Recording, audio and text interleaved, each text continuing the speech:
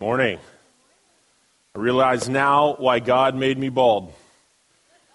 Because if I had to dry my hair to get here, y'all would still be waiting for a pastor up on the pulpit. It is so wonderful to celebrate the baptism of those 7 individuals and continue to pray for them and over them. And even if you've never been baptized or if you've never received Christ, my prayer is that you come to a knowledge of who God is and that He changes your life and that you would one day follow along in that same step. I want to just kind of give you some exciting news. You see a drum set behind me. And in a couple weeks, on March 22nd, we are hoping to present a candidate for a worship arts director. As you know, we have been searching for one, and our search committee has been interviewing, and he's currently kind of doing a working interview with our praise team. And our goal would be that if he is the one that we want to present, we'll be doing that on March 22nd. That's 2 weeks from today. It will be a combined service because of spring break.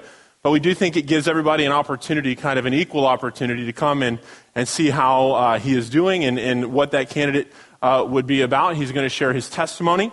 Like I said, we are still evaluating. We'll know as of this week if that's the direction that we're going to go forward with. But because of the way our bylaws are written, I have to give you 2 weeks' notice. So this is what that 2 weeks' notice is about. But like I said, if we choose not to move forward, we are praying for God's will, not my will, not anybody else's will. We're praying for God's will. And we just ask that you continue to pray for us in that as well. We're also excited about our new series, Dying Declarations, talking about what Jesus said from the cross. You might want to know why would we even call out these sayings that Jesus said from the cross? I mean, it certainly is obvious that every word that Jesus said was purposeful. Every word that Jesus said is valuable. Everything that we base, our faith on, everything that we base, it's the foundation of what we believe is the message of his ministry. So why would we call out the things that he says from the cross? Well, I think it's important that we have to acknowledge what they might have in common as we see a common theme through what he is saying. They proclaim his love, his mercy, his grace. But also, how many of you have said something interesting in a period of suffering? Anyone? Suffering reveals interesting things about us, right? Well, Christ's suffering reveals important things about him. And while when you suffer, you might say something that you don't want anyone else to hear, or you might say something that you regret, when Christ said these things in the midst of his suffering, we need to pay attention. We need to know these things about him. It's important that we remember that as Christ is talking from the cross, that he has already experienced immeasurable suffering. He was beaten. They mocked him. They pulled out his beard. They spit on him. He had received 39 lashes with the cat of 9 tails. That's about 1,500 wounds on his back. And then after all of that, they had taken the crown of thorns and they placed it on his skull and they drove it into his head with a cane. And then after all of that, they forced him to carry his cross up the hill, and when they get there, they nail him to the cross, and he begins to speak. So it's important for us to remember that he is suffering in the midst of all of that. You see, the message that Jesus is delivering in the midst of his suffering is a message of grace. It's a message of love. It's a message that we know that the cross does not signify the end of Jesus' life, rather the beginning of our life in him. Now, yes, he died on the cross. Do not get me wrong. He died on the cross. He died on the cross. And from that, he rose 3 days later. Right? So it's not the end of his life. He just died, and then 3 days he continued living. Right? And so I think what we need to realize is that the crucifixion does not signify the end of his life, but the beginning of our life in him. So as we start this series, I think we need to pray that we hear the message that he has given. In the Gospels, 7 times Jesus says, "He who has ears, let him hear." And then in the book of Revelation, 7 times Jesus tells John to write in letters to the churches, "He who has ears, let him hear." It would be my prayer today that we hear what God is saying. Not just that we hear it, but that we're listening, that we pay attention, that it impacts us. I would even pray that we don't even just learn something new about the Scripture. I love to learn new things about the Scripture, but I want to learn something new about God. I want him to impact me with his truth. My prayer would also be that through this message or even through this series, that eternity would be changed. Whether it's for you or someone that you know, my prayer would be that someone comes to know God and that they might want to stand in baptism as well. So as we start this series, as we start today's message, let's give this time to God in prayer. Father, we come to you today and we thank you, Lord, for your love and for your grace. God, I just ask that you would meet us in this place. We are surrendering our lives, we surrender our hearts, we surrender our spirits to you. If there's anything in us that separates us from you, God, take it away right now. We lay it at your feet. God, it is all yours. Confront us with your truth. Let us know what you would want us to do. Help us to hear you, Lord. Not in the periphery, but God, so clearly and so plainly.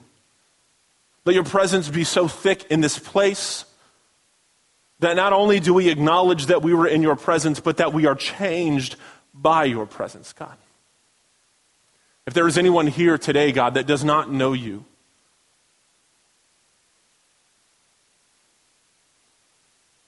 let them feel you tugging on their heartstrings. Let them hear you speaking directly to them today, Lord. Let the trajectory of their eternity change in this time. Let them surrender whatever they have been holding back, God, and let them come to you. God, we thank you for what you are going to do in this time. We worship you, Lord, in Jesus' name. Amen. So as I mentioned, it's important to remember that what Jesus said from the cross was during, in the midst of unimaginable suffering. And it's almost more so important for us to remember that today, because the first thing that Jesus said from the cross was, Father, forgive them. In Luke 23, it says, and when they came to the place that is called the skull, there they crucified him and the criminals, one on his right and one on his left. And Jesus said, Father, forgive them, for they know not what they do. And they cast lots to divide his garments. So when we look at this, Jesus is from the cross, and he looks down, and he sees the men who beat him. He sees the men who spit on him. He sees the men who pulled out his beard. He sees the men who chained him to the place where he would be whipped. He sees the men who drove the crown of thorns into his head, who nailed him to the cross. And in looking at them, he says, Father, forgive them. He was brutalized to a point where the Bible says that he was not recognizable as a man. And then he says something that I don't think any man, other man anyways, could say in that moment. He says, Father, forgive them. To understand the significance of this statement and its application to our life, I think we really need to understand a little bit more about what forgiveness is. It is the intentional and voluntary process by which a victim undergoes a change in feelings and attitude regarding an offense and overcomes negative emotions such as resentment and vengeance. Now, we don't often talk about Jesus or use the word victim when we talk about Jesus. Because, in our culture, I think victim has a negative connotation. Things like victim mentality, where we don't want people to identify as a victim. We want them to move beyond what they've experienced. This is prevalent in our culture. And you might say, well, Jesus, how can he be a victim if he chose to experience what he was experiencing? And I understand that because it certainly was a choice. He chose to suffer for us, but we must understand that he did not relish in his suffering. We know that before he suffered in the garden, when he prayed to God, God, if there is any way to save our beloved other than having me die, other than me experiencing this, then take this cup of suffering from me. But if there is no other way, let your will be done, not mine. And so we understand that Jesus was willfully choosing to suffer to receive the punishment that we deserve. And when I think about it, what's amazing is Jesus looked down from the cross, at the men who had the hammers, who had the nails, who had nailed him to the cross. They're literally gambling for his clothes. And instead of asking God to judge them, instead of asking God to punish them, Jesus took that punishment upon himself in that moment. This is so significant because we think about forgiveness and we say, well, Jesus maybe he just released them from judgment. No, he took the judgment that those men deserved. For putting him on the cross, he took it upon himself. And what we have to realize is that it would be foolish for us to think that Jesus was only talking about those men. Because I will tell you that I was holding a hammer that day. I was holding the nails. And you were right there with me. It was because of my sin. It was because of your sin that Jesus was there in the first place. If there was not sin in the world, Jesus wouldn't have been on the cross. And so when Jesus looks down from the cross and he says, Father, forgive them, he's talking to me. He's talking about me. He's talking about you. What a beautiful picture that we get to see of Jesus' grace. Whether you believe it or not, we are all in need of that grace. Listen, we have all done things that we are ashamed of. Every single one of us. We've done things that we would classify as bad. Right? I mean, I hope I'm not the only one. I'm sure I'm not the only one, actually, that has done that. What we need to understand, though, is the only reason that I can call something bad is because I understand that there is something that is good. Think about darkness and light. Can you define darkness? How do you define darkness? The absence of light.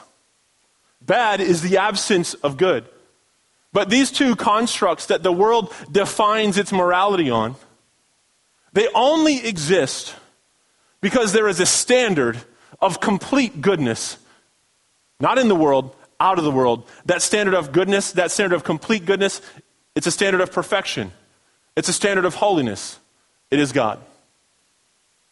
And not one of us could ever measure up to that standard. No one. The Bible says there is no one righteous, not even one.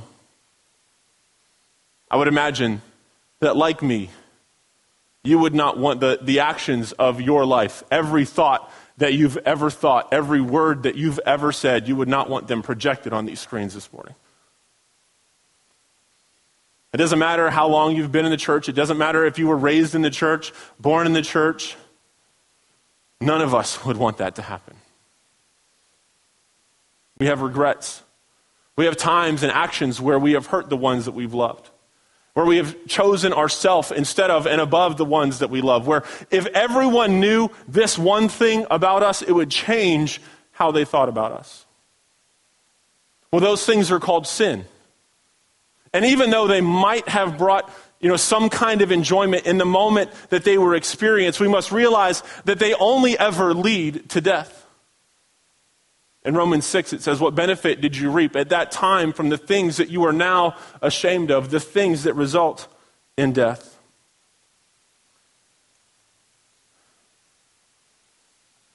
The pastor I had growing up, he always shot from the hip.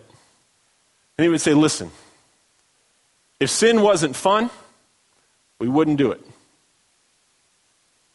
But he said, at some point, that fun runs out. And what we are left with is a feeling of regret. What we are left with is an acknowledgement that that thing that once brought gratification only leads to death. And that death is more than just a physical death. It is a spiritual death. It is an eternal death. It is eternal separation from God. How do we know this? Because 2 verses later, after Paul said this, he said this in Romans 6:23. He says, "For the wages of sin is death." The wages, the return, the consequence of the sin that only leads to death is death. And he contrasts that death with this. He says, "But the gift of God is eternal life in Christ Jesus our Lord." You see, what he's doing is he's saying those things that you are now ashamed of, the things that only lead to death, he contrasts them to the life that only comes from Christ. And he says that life is eternal. That life is forever. That life will never end. And so because of that, we can draw the conclusion that sin, the death that comes from sin, is the opposite of eternal life. It is eternal death. It is separation from God forever and ever and ever and ever and ever and ever and ever.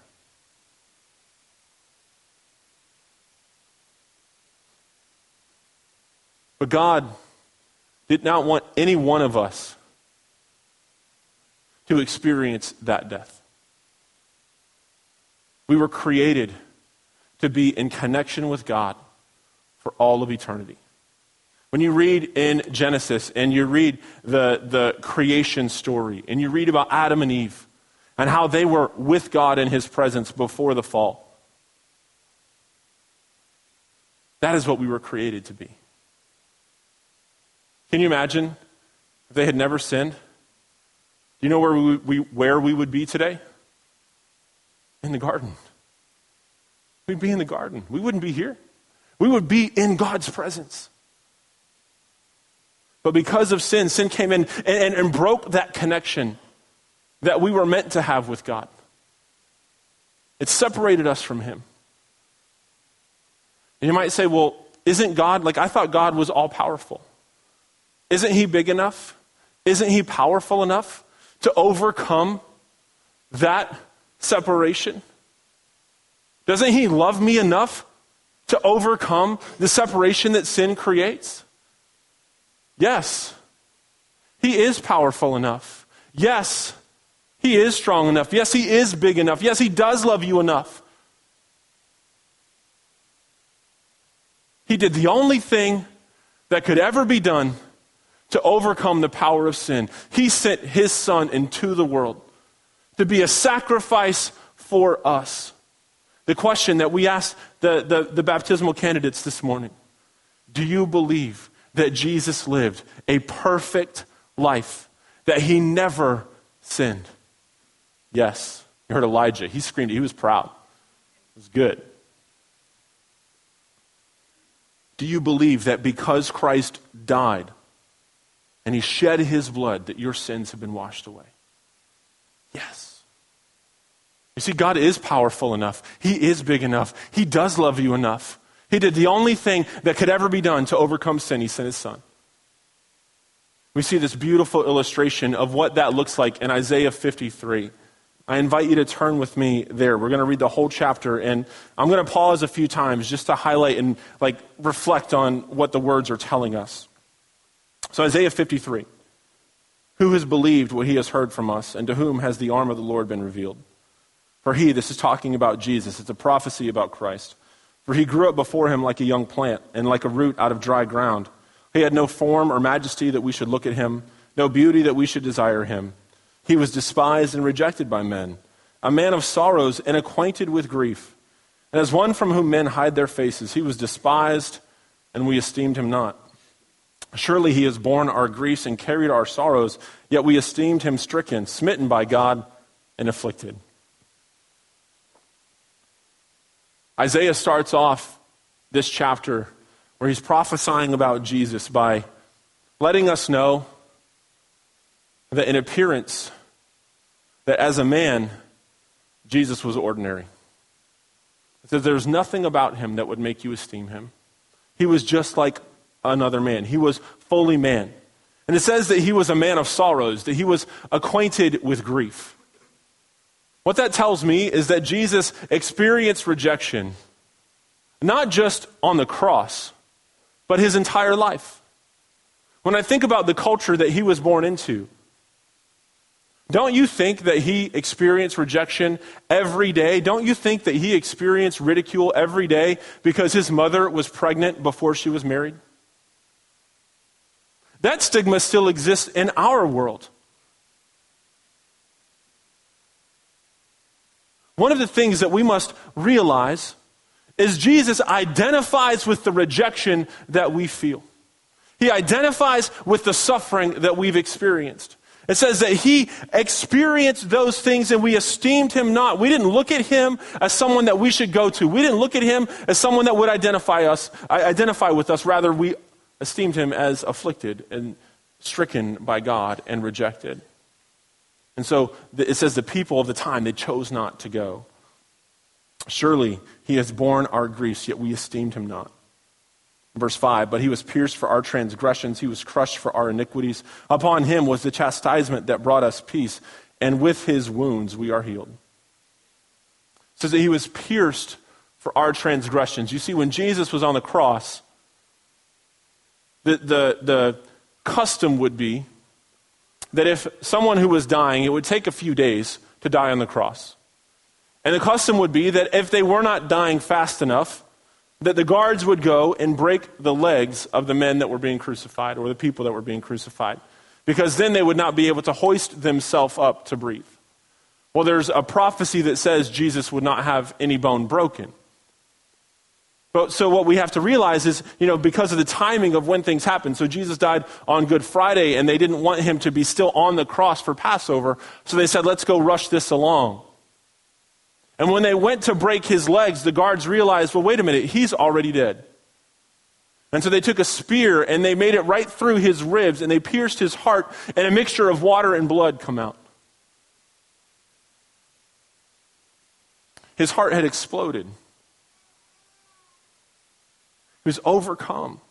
He surrendered his life, but it's through that blood that was shed that our transgressions, our sins were washed away. And it says that he was crushed for our iniquities. The crushed in your translation might say bruised for our iniquities. Iniquities are those things inside of us. It's the bent towards sin. It's why we give in to temptation. And when he says that he was crushed for those iniquities, he bled internally so that the sin that we have inside of us could be washed away. And through all of this, the punishment that we deserve, the chastisement that brought us peace, it means the punishment that put us at peace with God was given to Jesus. It was put on him. And it's because of his stripes that we are healed. Picking up in verse 6. And we all like sheep have gone astray. We have turned every one to his own way. And the Lord has laid on him the iniquity of us all. See, a few chapters later, Isaiah says that there is no one righteous, not even one, that our righteousness is like filthy rags. Every single one of us have gone astray. Every single one of us have sinned. And God says, I lay upon my son those iniquities. He was oppressed and he was afflicted, yet he opened not his mouth. Like a lamb that is led to the slaughter, and like a sheep that is before its shearers is silent, so he opened not his mouth. What's interesting is as you read through the Gospels about the story of Jesus' crucifixion, his trial and crucifixion, he was eerily silent. To a point that even his accusers would say, aren't you going to answer us? Because for the most part, he was quiet. But when he got to the cross, he started to speak. It says that he was led like a lamb to the slaughter.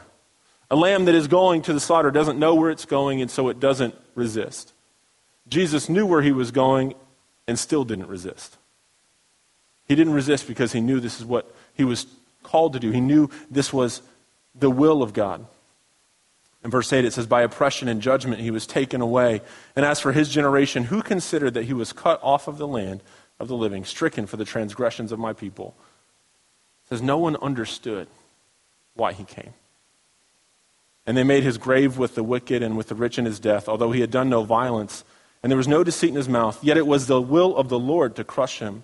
He has put him to grief. Listen, God knew. So he created us. He created us to be in connection with him for all of eternity. The Bible says that Jesus was slain from the foundation of the world. So that means that when God said, let there be light, it was already known to God that Jesus was going to die. He already knew that he was going to make the greatest sacrifice so that we could be with him forever. When his soul makes an offering for guilt, he shall see his offspring, and he shall prolong his days. The will of the Lord shall prosper in his hand, and out of the anguish of his soul he shall see and be satisfied. By his knowledge shall the righteous one, my servant, make many to be accounted righteous, and he shall bear their iniquities. What he's saying is because of Adam, sin entered into the world. Because of Adam and Eve, because of what happened in the garden, we aren't in the garden anymore. That we all have to deal with sin in our lives. But it's because of Christ that we are made righteous. He says that our iniquities were placed upon him, and his righteousness was placed upon us. He says, my son, my offspring, this Jesus, he will make many righteous because I have placed their iniquities on him. Isaiah 64, like I said, it says that our righteousness is like filthy rags. But in 2 Corinthians 5, it says that God has made him who knew no sin to be sin for us so that we might become the righteousness of God. There is no better trade in all history. God took our sin and made us his righteousness through his Son. Therefore, I will divide with him a portion with the many, and he shall divide the spoil with the strong, because he poured out his soul to death and was numbered with the transgressors. God says because Jesus counted himself as a sinner, because he took the punishment for sin, he would reward him. He will divide with him a portion of the many, divide that with the strong. You know what? We are the strong. We are who he's talking about. He says we were once transgressors, but because of the sacrifice of Christ, we are made strong in him, and then we get an eternity with him. In Romans and in Corinthians, it says that we are co-heirs with Christ. That what he receives from God, we share. Because he was counted, he was numbered as the transgressor. He bore the sin of many, and he makes intercession for the transgressors. What that means is right this moment, Jesus is in the presence of God. And those things that you would be worried about being on this screen, when God says to Jesus, well, what about this that John did? Jesus says, yeah, but John has applied the blood of my sacrifice to his life. He is forgiven. Because he has washed that away. His forgiveness is available to us. There is no greater act, no greater demonstration of love other than what Jesus has given us. He experienced punishment. He took my punishment. Our sin deserves punishment. The wages of sin is death. And Jesus died for you so that you could have life. And he did this knowing that one day you may never respond. He did this before you were even given a chance to respond. In Romans chapter 5, it says Christ arrives right on time to make this happen. He didn't and doesn't wait for us to get ready. He presented himself for this sacrificial death when we were far too weak and rebellious to do anything to get ourselves ready. And even if we hadn't been so weak, we wouldn't have known what to do anyway. He says that we were so deep in our condition of sin, not even aware of where we were, not even aware of the separation that existed between us and God. And Jesus says, I'm going to die. Jesus experienced that punishment. We can understand someone dying for someone we're dying for, and we can understand how someone good and noble could inspire us to selfless sacrifice. But God put his love on the line for us by offering his Son in sacrificial death while we were of no use whatever to him. Your translation might say that while we were still sinners, Christ died for us. In the midst of that condition, in the midst of being separate from him, Jesus died. He died. He put his love on the line. Now that we are set right with God by the means of his sacrificial death, the consummate blood sacrifice, there is no question of being at odds with God in any way. So if then, when we were at our worst, we were put on friendly terms with God by the sacrificial death of his Son, now that we're at our best, just think of how our lives will expand and deepen by means of his resurrection life. What this means is that when we were at our worst, when we were in the middle of our sinful condition and Jesus died for us, we were put right with God by his death. but it's through his resurrection life. Not only do I have hope for eternity, I have hope for today. You see, I'm not waiting until I die to experience eternal life. I am living eternal life right now. It began the moment that I received Jesus as my Savior. And so the hope that I have is because he died for me, and my sins are washed away, and I'm made right with him. Because he rose 3 days later, I can walk alive right now.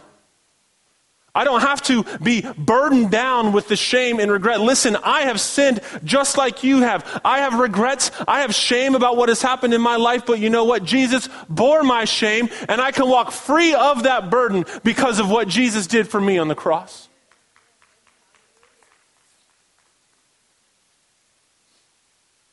We are made alive in him.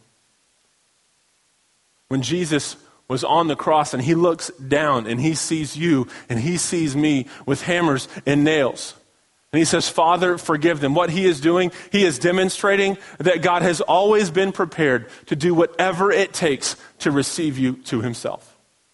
He's always been ready. Always. This is even evident in the Old Testament.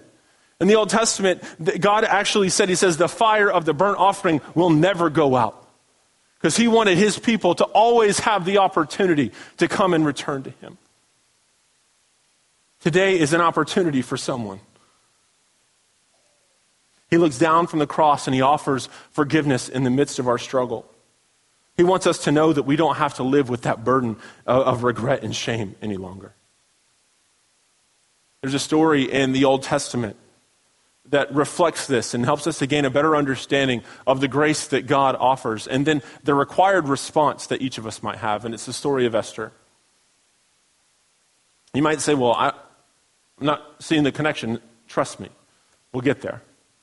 You see, in Esther, she was an orphan. She was living with her cousin Mordecai, and there was a man named Haman who was an authority in the kingdom, and Haman would walk by Mordecai, and Mordecai would refuse to bow.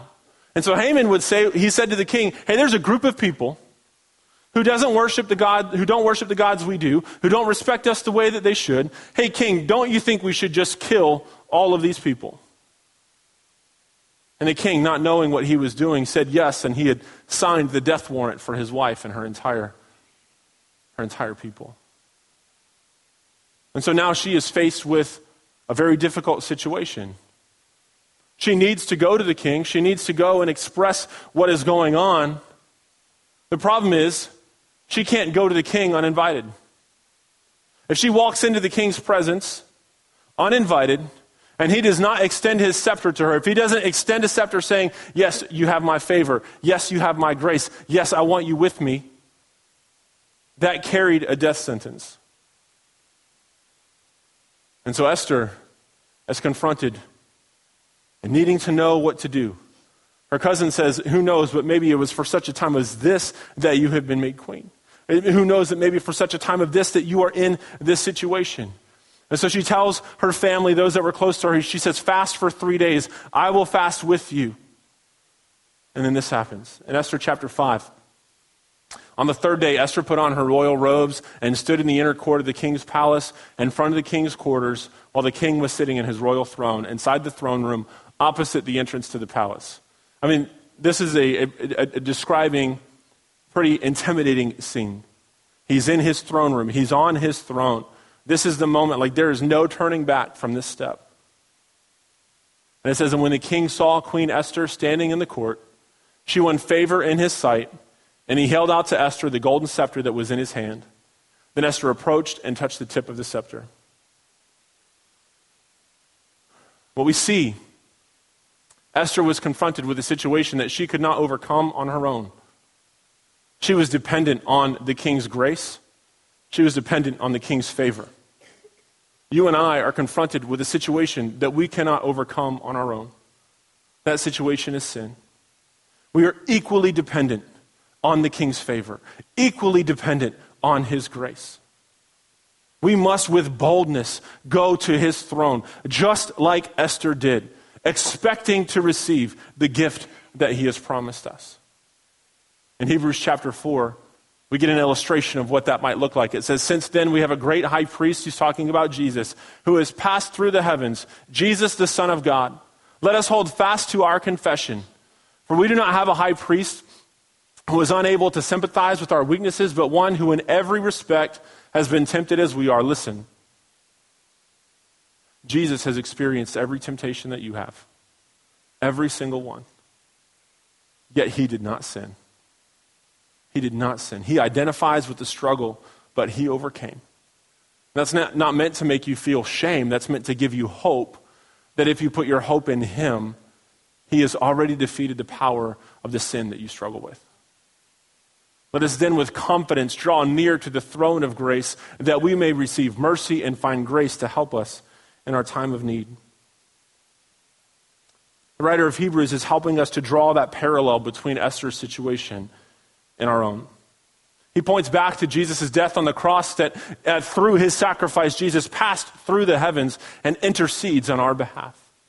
That he is there with God, speaking to the forgiveness that is given through his sacrifice. He identifies with us. He was tempted in every way, but he did not sin. And because he has overcome, because he died for us, because he demonstrated his love for us, we must go to God's throne expecting to receive the grace that is promised. You see, God has extended the scepter. That cross is the scepter of God's grace extended to bring us from death to life. We must receive that grace to ourselves. This week is a big birthday week in my family. My son turns 15 on Wednesday. My sister has a birthday on Thursday. I'm not going to tell you how old. And my twin girls have a birthday on Friday. They turn 2. Now, like with my children, we experienced this at Christmas, and I'm sure you did as well. If you have young children, or teenagers for that matter, you hand them a present. Do you think that Samuel, if I give him a birthday present, do you think he's just going to set it on his dresser and say, man, that's a nice present. That's my present. That's the gift that my Father has given me. Do you think that's what he's going to do? No, he's going to open it. He's going to receive the gift to himself. The gift doesn't mean anything to him until he has opened it, until he has taken possession of it. We have been given grace. It was offered freely, but we must receive it to ourselves. We must take possession of that grace. How do we do that? How do we do that? Well, let's look to Esther. What did she do? It says that after 3 days, she put on her robes as queen. It says that she realized that to be in the presence of the king, she needed to be made out in the way that he had made her. Now, they were already married. She was an orphan. She was poor. But because she had already won his favor, the king made her his bride. We were dead in sin. We were dead in trespass. But because we have earned the favor of God, he has made us his bride if we receive his grace. Esther just simply started to dress like the bride of the king. She said, I'm not going to dress like that anymore. I'm going to dress like the queen that I have been made out to be. Jesus tells a parable about a king who was celebrating the wedding of his son. And he sent invitations out to the rich. He sent invitations out to the influential. He sent invitations out to his friends. And every single one of them said, nope, I got better things to do. I'm not coming. And so the king tells his servants, you go out into the streets and you get everybody. I want everybody. I want my kingdom full to celebrate this party, my son's wedding. And so they go out and they bring everyone that they can find into the palace, into the kingdom. And the king says, well, I know that you don't have the ability to provide yourself with the robe. But if you're coming to my house, if you're coming to my party to celebrate my son, you're going to be dressed the right way. You're going to be dressed for a wedding. And so he provides robes out of his own wealth. And as he is walking around, enjoying the party, he sees a man who had refused to put the robe on. And the king tells his servants, you get that man and you throw him out. Throw him out of the kingdom. He says, if you're not going to be dressed in the robe that I have provided you, you will not be in my kingdom. So the lesson for us today is that we have to take off the filthy rags that we were wearing that are associated with our former way of life, and we put on the robe of righteousness that Christ has offered us. That great trade of our sin for his righteousness. Lay down that former way of life and put on the robe of righteousness that is from Christ, that only he could give. We must abandon our old way of life and surrender to the Father. Just as Jesus willfully and intentionally got on the cross, just as Jesus willfully and intentionally offers forgiveness, we must willfully and intentionally abandon our old way of life. How do we demonstrate our receipt of the gift of grace? How do we acknowledge that we have taken it to ourselves? We abandon our old way of life and walk as the children of God that we were created to be. We walk in the life that only he can offer. What else? Well, as Esther saw that the king had extended his scepter, she entered the throne room and she touched it.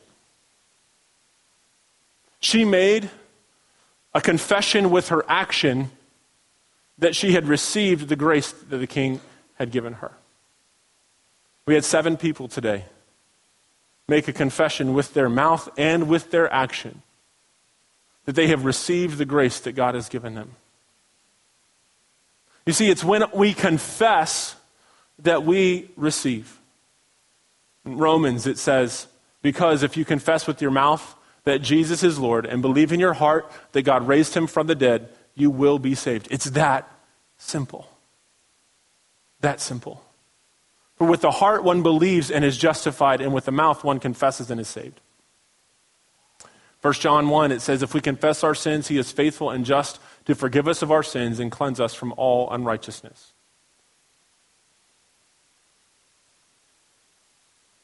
Are you tired of carrying around the burden of shame? Are you tired of carrying around the burden of regret? Do you acknowledge this morning that you want something different? That something different can only come from God. He looked down on you from outside of time, acknowledging the struggle that you would be experiencing in this moment. And that's why he sent his son. He sent his son into this world to save us, to take away our sin, to take the punishment for our sin, so that we might one day be with him forever, but every day walk in eternal life.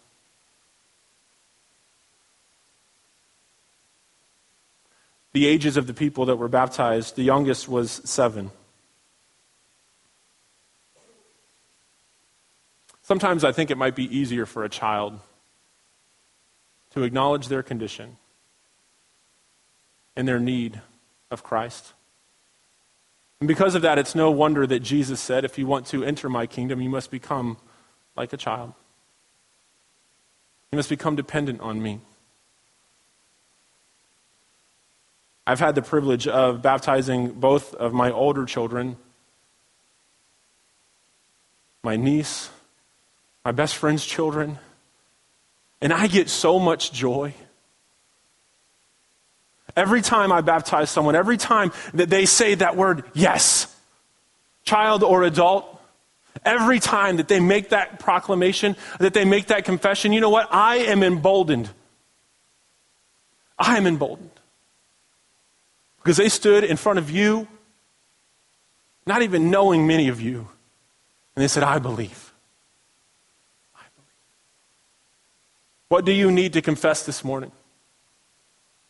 We all have those things that separate us from God.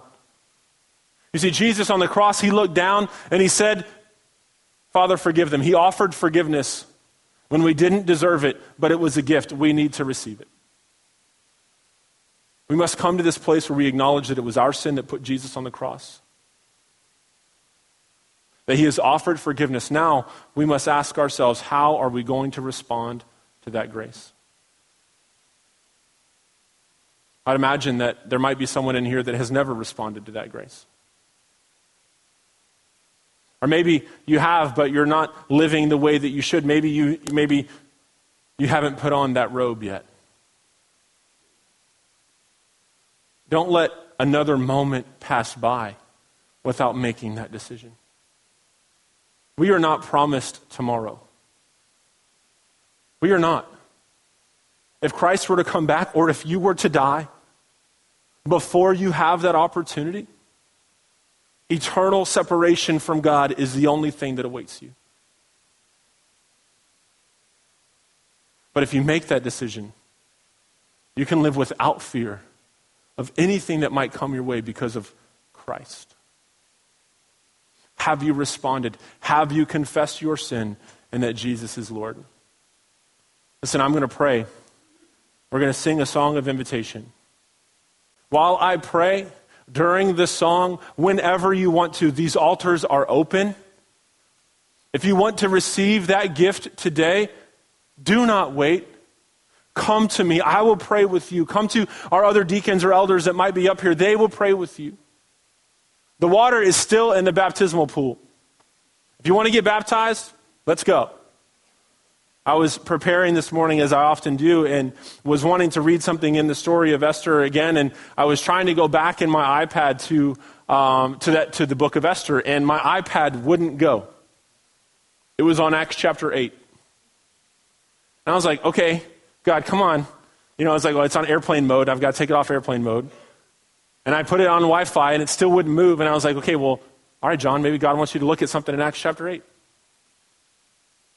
There are two stories in Acts chapter 8 of men who are saved and are baptized in the same experience. Like I said, the water is there. It's warm. We can all go back and celebrate. I just want you to know that God is offering forgiveness today. That gift has been handed. The scepter of God's grace has been extended. How are you going to respond? Father, we come to you today and we thank you. I thank you for your grace. I thank you for Jesus. I thank you for his perfect life offered freely and willingly and intentionally on the cross. I thank you for the grace that has been given to me and to so many here. We take a moment, Lord, and in view of your mercy, we offer ourselves to you as a living sacrifice, God, committing every moment, every breath, Lord, to your service, every instant that we are awake and alive, God, for you.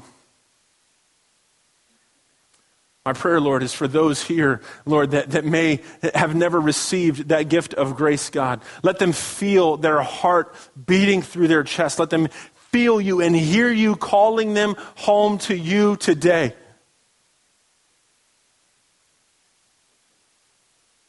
Let them know what is simple as confessing, believing. God, if there are others who have received, Lord, but they're not living, they haven't put on that robe of righteousness, God. Let us throw aside our filthy rags, Lord, and be clothed, be overshadowed by the righteousness that only comes from you. Forgive us for trying to do things on our own. Forgive us for holding on to things that we shouldn't. Forgive us for resisting up to this point, God, but break that resistance down and draw us to you. We thank you for your love. I thank you for what you're doing in this place and the lives of these people. May eternity be changed.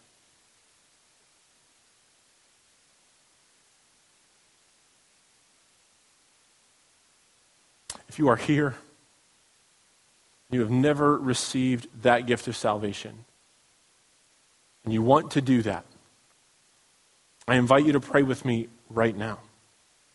Father, God, I have sinned. I have shame. I have regret. I have hurt the people that I love. I've hurt you.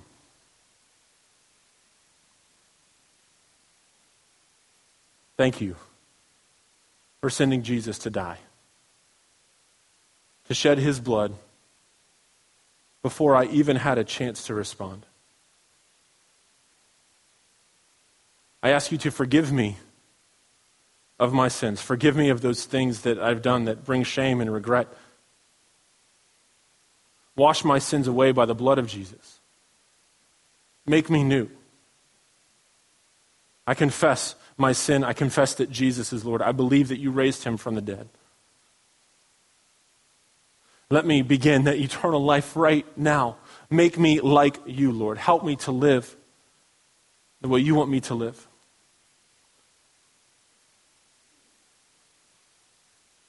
In Jesus' name, amen. Every head is bowed, every eye is still closed. Listen.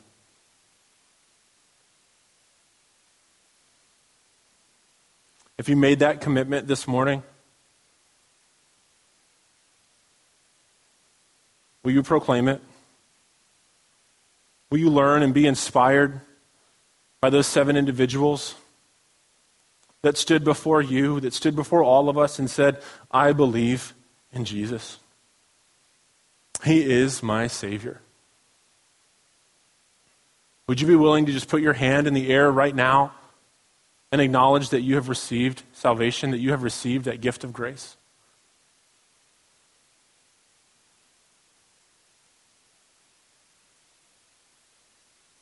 Father,